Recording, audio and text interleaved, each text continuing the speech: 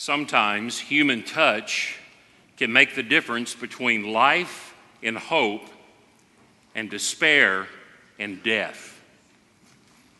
Sometimes human touch can make the difference between life and hope and despair and death.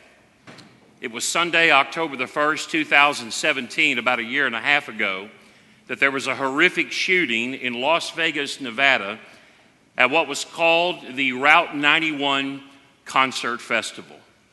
October the 1st, 2017, a crazed gunman killed 58 people and critically wounded 500 others in this horrific shooting that took place at the Route 91 Concert Festival.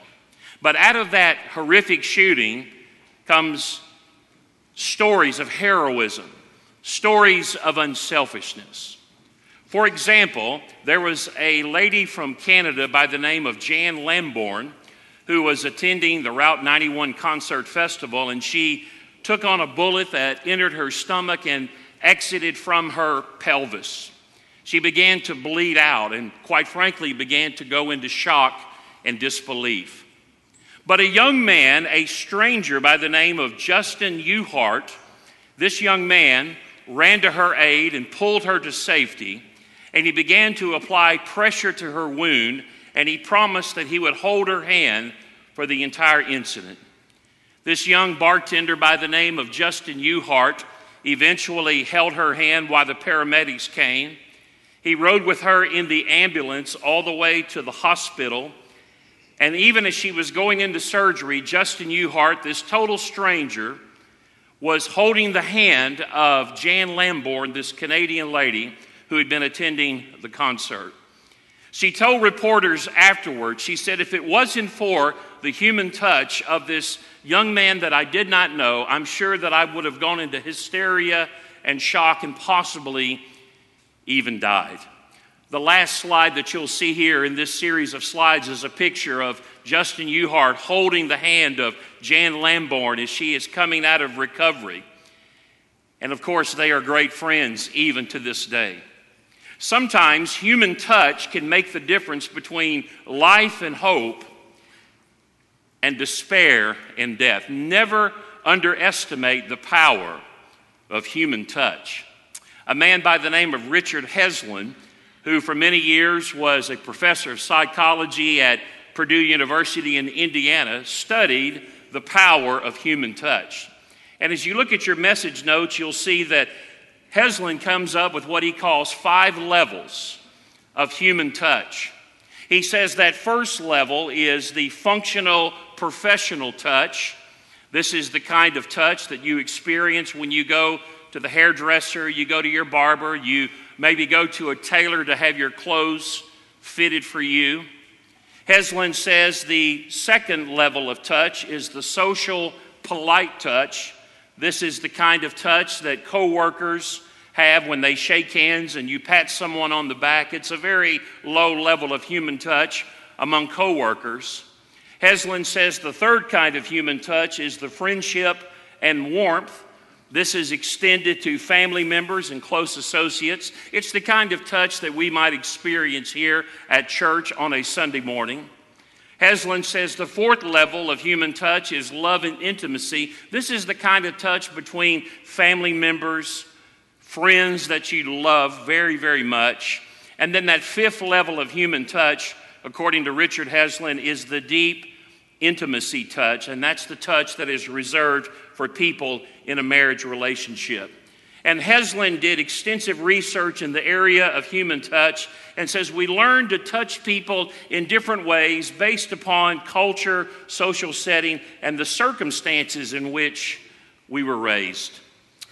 In the Gospel according to Mark chapter 5, we're going to look this morning at a narrative where there was a lady who approached the Lord Jesus Christ that needed a touch from the Savior, that she could be physically as well as spiritually made whole. Would you look in your Bible this morning and take your message notes that are printed right there in the middle of your program this morning? We're going to look at the Gospel of Mark chapter 5, verses 25 through 34. the Gospel of Mark, the 5th chapter, beginning at verse 25, and then we'll read through verse 34. And the message this morning is simply entitled, When You're Desperate for a Touch from Jesus. When you need a touch from the Master. Would you stand one last time this morning as we stand in honor of reading God's Word, Mark chapter 5, beginning at verse 25. And a woman was there who had been subject to bleeding for 12 years. She had suffered a great deal under the care of many doctors and had spent all she had, yet instead of getting better, she only grew worse. When she heard about Jesus, she came up behind him in the crowd and touched his cloak. Some of your older translations will refer to the hem of his garment, because she thought to herself, if I can just touch his clothes, I will be healed. Verse 29, immediately her bleeding stopped, and she felt in her body that she was freed from her suffering. At once, Jesus realized power had gone out from him, and he turned around in the crowd and he asked the question, who touched my clothes? You see the people crowding against you, his disciples answered, and yet you ask the question, who touched me? But Jesus kept looking around to see who had done it. Then the woman, knowing what had happened to her, came and fell at his feet, and trembling with fear, literally in the language of the New Testament, shaking like a leaf. And she told him the whole truth. And verse 34 says, he said to her, daughter, your faith has healed you. Go in peace and be freed from your suffering. May God bless the reading and the hearing of his word. You may be seated at this time. Let's talk for a few moments about when you need a touch from the Master. The gospel writer Mark shares with us an account in the scripture that we commonly refer to as the woman with the issue of blood. Evidently, this was a very powerful story among the New Testament writers, because it's not only recorded here in the Gospel of Mark, it's also in the Gospels of Matthew and also the Gospel of Luke. What's very interesting about this particular section of Scripture is that the context actually begins about 3 verses prior in Mark chapter 5, verse 22. Mark begins by telling one particular story where Jairus, a Jewish synagogue leader, comes to the Lord Jesus, and he says, Jesus, I have a daughter who is ill. She is sick, even to the point of death, and I need you to come to my house. And so Mark begins recounting this story with Jairus, the synagogue leader, Jesus being there, probably in a Capernaum village, walking down these crowded streets, and on the way to Jairus' home, this woman with the issue of blood, this particular story takes place. It's kind of like Mark chases a rabbit. I think he would have been a good Baptist preacher, because Baptist preachers like to chase rabbits. So he begins telling the story about Jairus, and all of a sudden, we've got this story of the woman with the issue of blood. He tells this story in verses 25 through 34, and then it's like he says, oh, by the way, I was telling you the other story about Jairus, and then in verse 35, he picks up and talks about how Christ went to the home of this synagogue leader and healed his daughter. But sandwiched in between, we have this particular narrative of the story of the woman with the issue of blood. There are many classical paintings of this scene, but I think one of the better paintings about the woman with the issue of blood is this particular painting by an artist by the name of Stephen Gertson.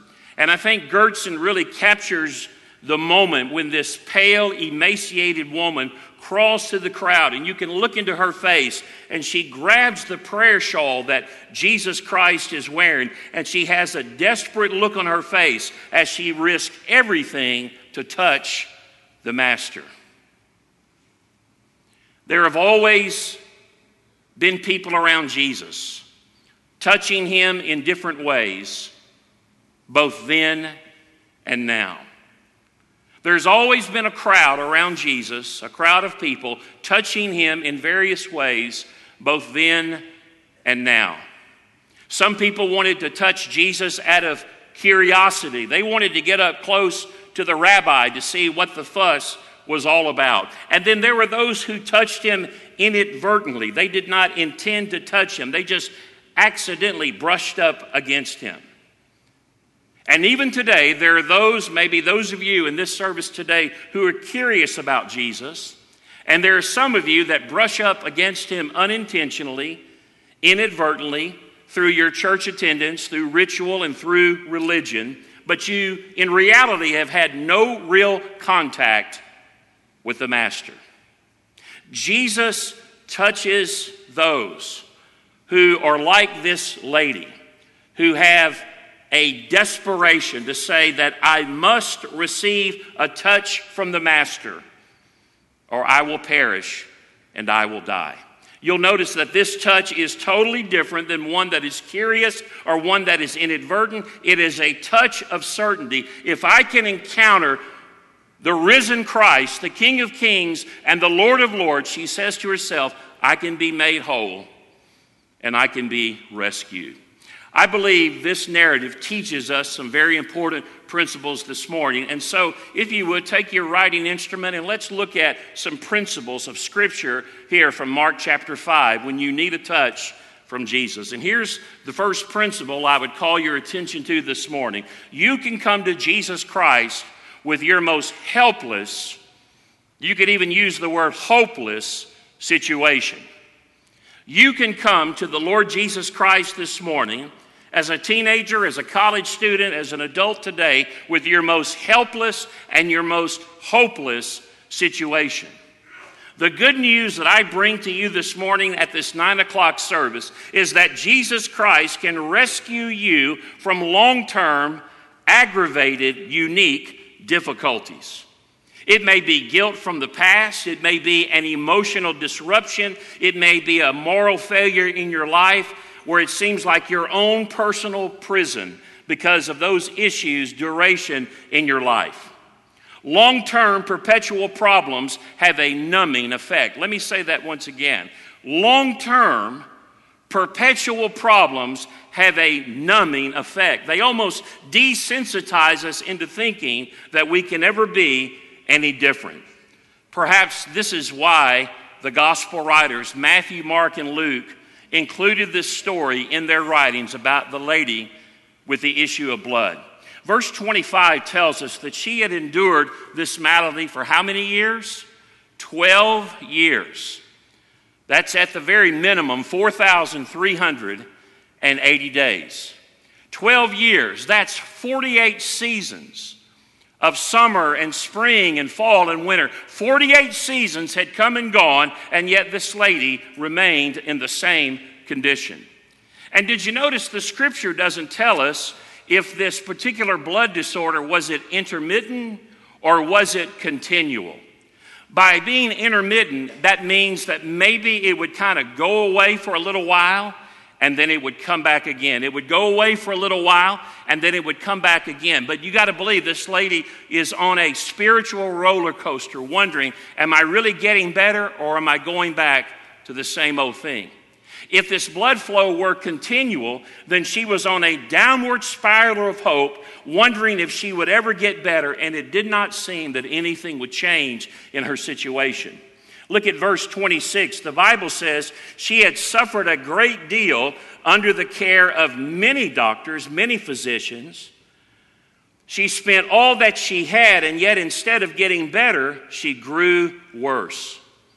I really like reading Luke's account of this particular narrative of the lady with the issue of blood. You remember from your study that Luke was a physician by trade. Luke was a doctor. We call him Dr. Luke. And he says in his account, she suffered many things, but no one could heal her. It's almost as if Dr. Luke is defending those in the medical profession to say, look, we're not all a bunch of quacks. We all tried to help this lady, but her condition was so difficult, no one could help her. And so this lady had exhausted herself. She had exhausted herself financially. Look at verse 26. She spent all that she had. She had exhausted herself emotionally and physically, and she had tried everything to get better, but only grew worse. There's a great classic book called The Life and Times of Jesus the Messiah by an old theologian by the name of Alfred Edersheim.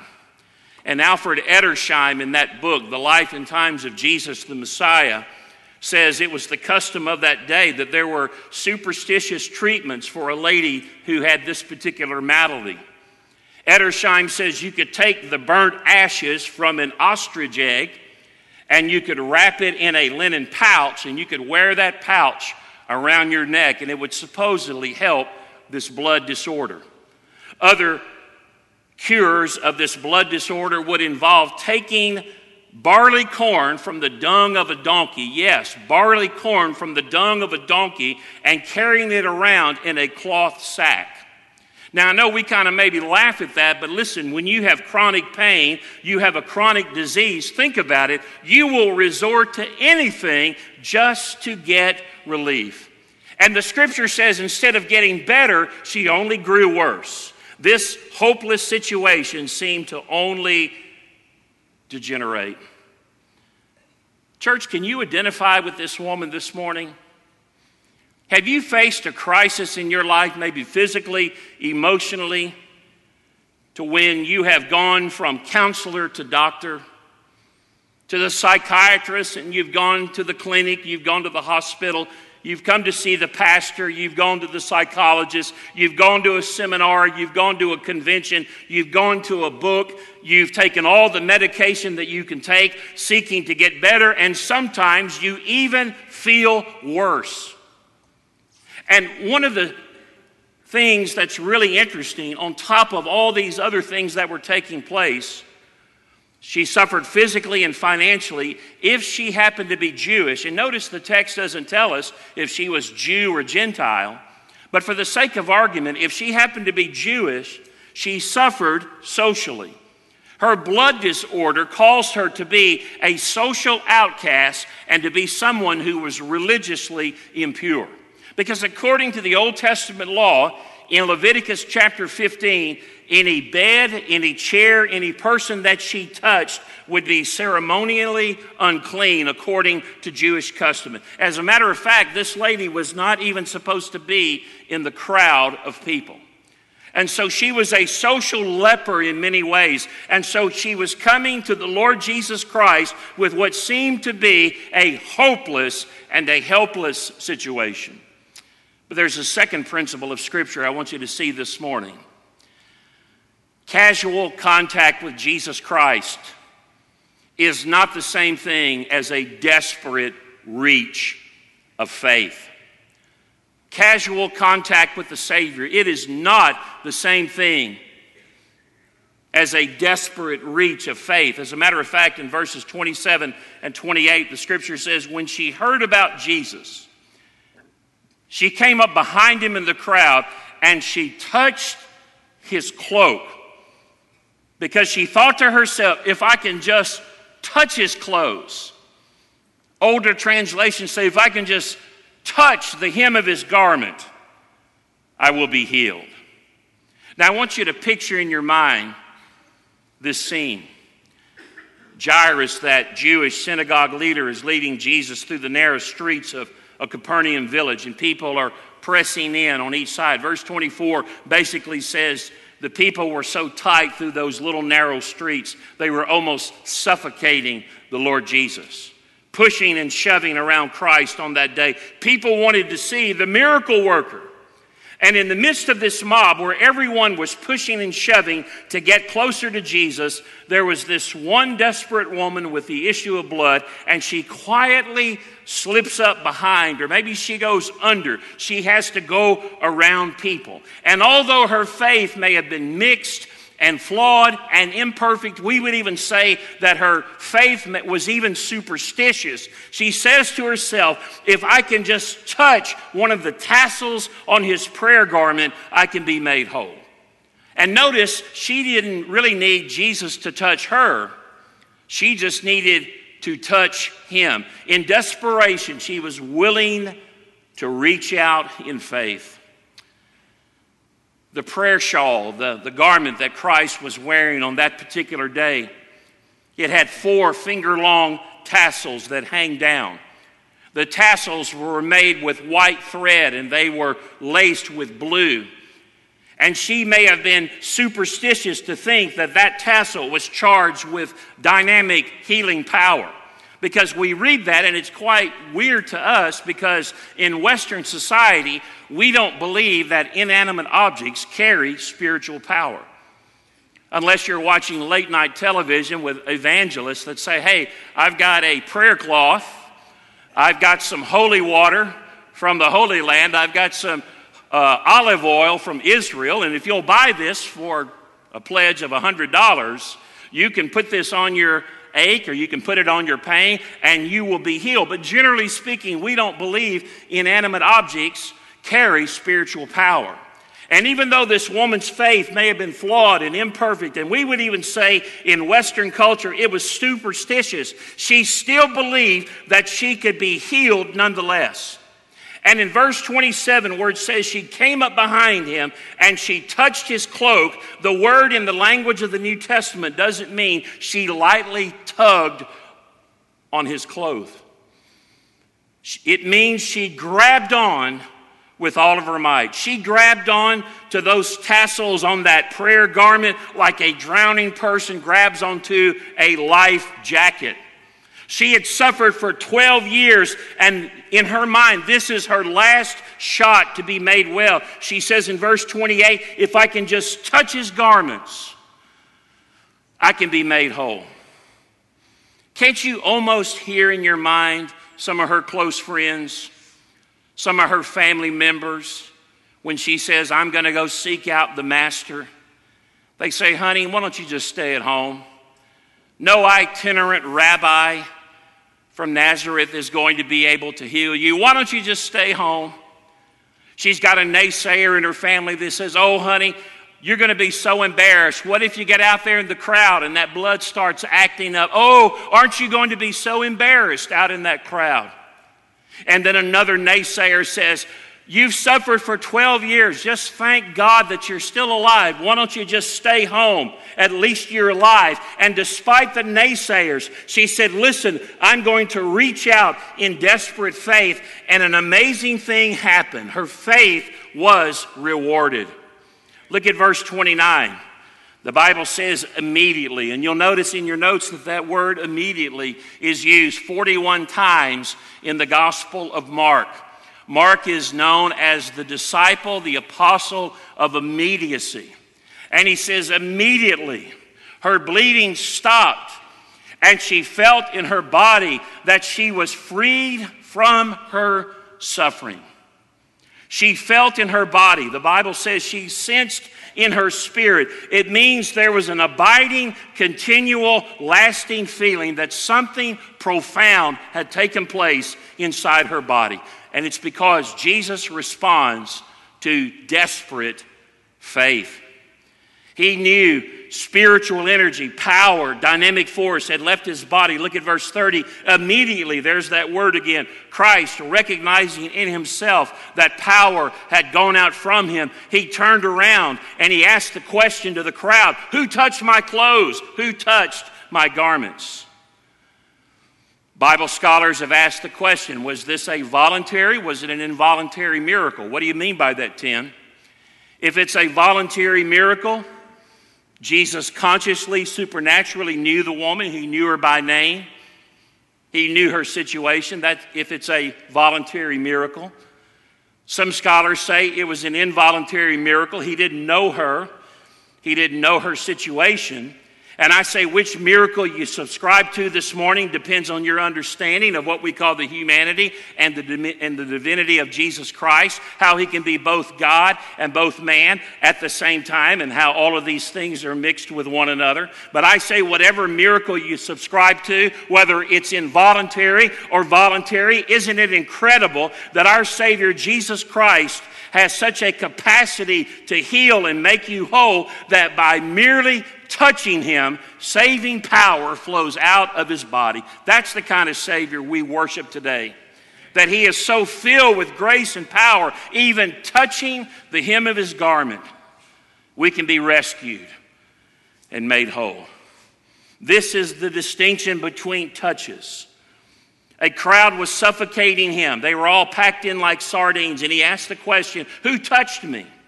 In other words, someone had moved from the curious and the inadvertent touch to a touch of desperation that sent dynamic Holy Ghost power from his body. He said, "Who touched me?" Verse 31, the disciples are scratching their head, and they said, "Lord, you see the crowd pressing in around you, and you ask the crazy question, 'Who touched me?'" In other words, dozens of people were touching Jesus with what I call elbows of curiosity. But there was only one person in the crowd who reached out with fingers of faith. And Jesus Christ recognized the difference in the touches. Casual contact with Jesus, listen to me, church, casual contact with our Lord is not the same as a desperate reach of faith. But I want you to notice a third thing this morning. There's a personal cost to Jesus in every spiritual transaction. Verse 30 says, recognizing in himself that power had gone forth from him. In the language of the New Testament, it reads, having known in himself that out of him power had gone forth, he asked the question to the disciples, "Who touched me?" There were dozens of people crowding around the Lord Jesus Christ. How in the world did he know that someone had touched him in faith? Well, in Luke's account of this narrative, he told Peter that he felt power go out of his body. He felt Holy Ghost power flow out of his body. And it reminds us that when Jesus Christ performed a miracle, power went out of him. There was a personal cost to Jesus in every spiritual transaction. 20 years ago, in the year 1999, there was a movie that came out with Tom Hanks called The Green Mile. And I bet a lot of you saw this movie. Tom Hanks plays a bodyguard on death row. And one of the main characters is a guy on death row portrayed by Michael Duncan. This guy is a huge bodybuilder-looking guy. And in the movie The Green Mile, Tom Hanks' character, remember he's a correctional officer, a guard. He's got a horrific bladder infection that will not go away. But Michael Duncan, the big bodybuilder guy, he has the ability to heal people. And he tells Tom Hanks, he says, "Boss, put your hands through the bars." And there's a very, very moving scene where Tom Hanks puts his hands through the bars. And Michael Duncan's character, who has the ability to heal, takes Tom Hanks' hands. And he removes that bladder infection, and the prisoner takes that illness upon himself. But when he takes Tom Hanks' illness and Tom Hanks is healed as the bodyguard, the big bodybuilder prisoner says, "Boss, I got to sit down. I'm spent. I've got to sit down and I'm spent." And as he does this, a large swarm of insects come out of his mouth, signifying that he has taken that illness from the bodyguard into his own body, and he regurgitates it into a dark swarm of insects. Now, I know this story is fictitious. This movie is fiction. But when you look at this movie and you see that scene, you cannot help but think of how our Lord Jesus Christ took our sins and our sorrows upon himself and made them his very own. But Christ did not breathe out our sins where they look like a swarm of insects. He took our sins and our sorrows into his body, and he went all the way to the cross for our sins and our sorrows. And aren't you thankful for that sacrifice on the cross this morning? There's a personal cost to Jesus in every spiritual transaction. He felt the power of God leave his body when this woman touched him. There's one last principle I want you to see this morning. Jesus asked us to openly confess him before other people. Jesus will ask us to confess him before other people. When Jesus asked the question, "Who touched me?" I don't really think he was fishing for information. I think he realized this woman had touched him and had been healed. He wanted to give her the opportunity to publicly declare what had happened to her. And what I read in the scripture about this sweet, timid lady, it would seem that she would have been happy to just kind of slip away in the crowd. She would have been happy to go home with her secret healing and be on her merry way. But Jesus intended for this touch to be publicly acknowledged. Look at verse 32. Still, he kept looking around to see the woman who had done it. Verse 33, and the woman, though she was afraid and trembling, literally shaking like a leaf, aware of what had happened to her, she came and she fell down before the Lord Jesus and she told him the whole truth. In other words, she gave her testimony of how Jesus Christ, at that moment of healing, had changed her life. And I want you to look at these powerful words of what he told this dear lady who had reached out in desperation. He says in verse 34, daughter, your faith has healed you. Go in peace and be freed from your suffering.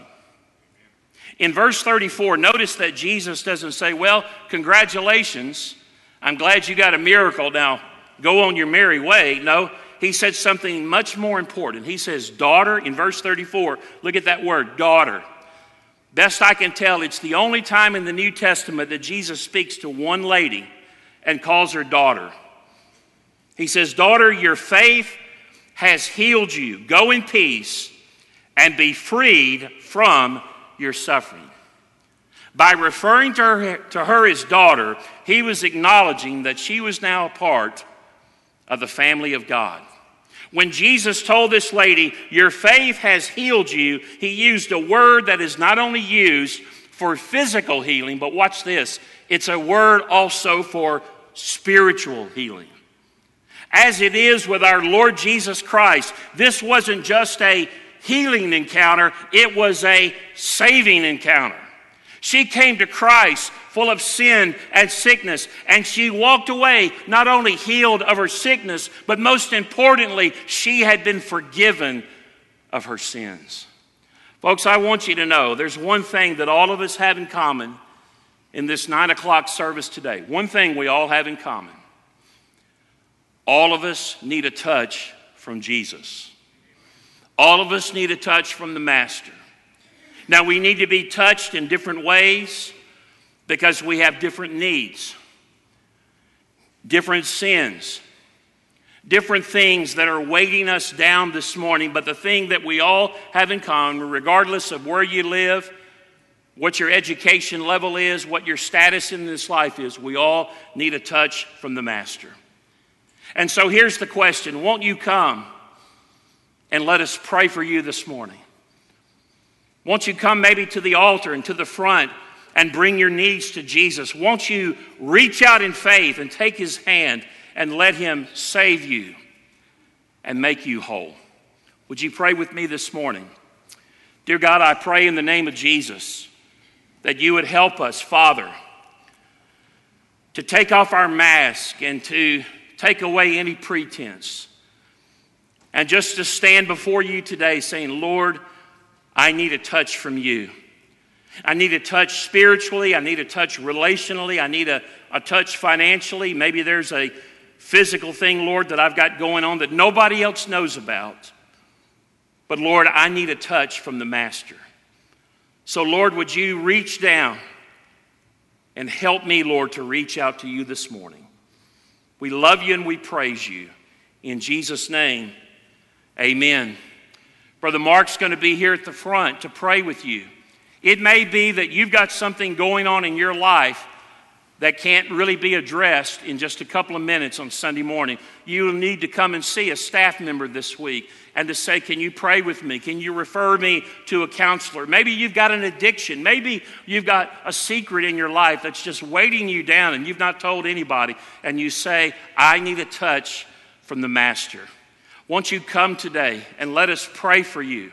Won't you come and humble yourself before God and do whatever it is that he's asking you to do, to trust him as Lord and Savior, to maybe publicly profess him and be baptized and be connected to the life of a great church like First Baptist. Or maybe you're a guest today and today's the day that you need to come and unite with a great fellowship like this. We're going to stand to our feet, and Andre's going to lead us. And I'll ask that as we begin to sing, you step out and step forward and make whatever decision Christ is laying on your heart.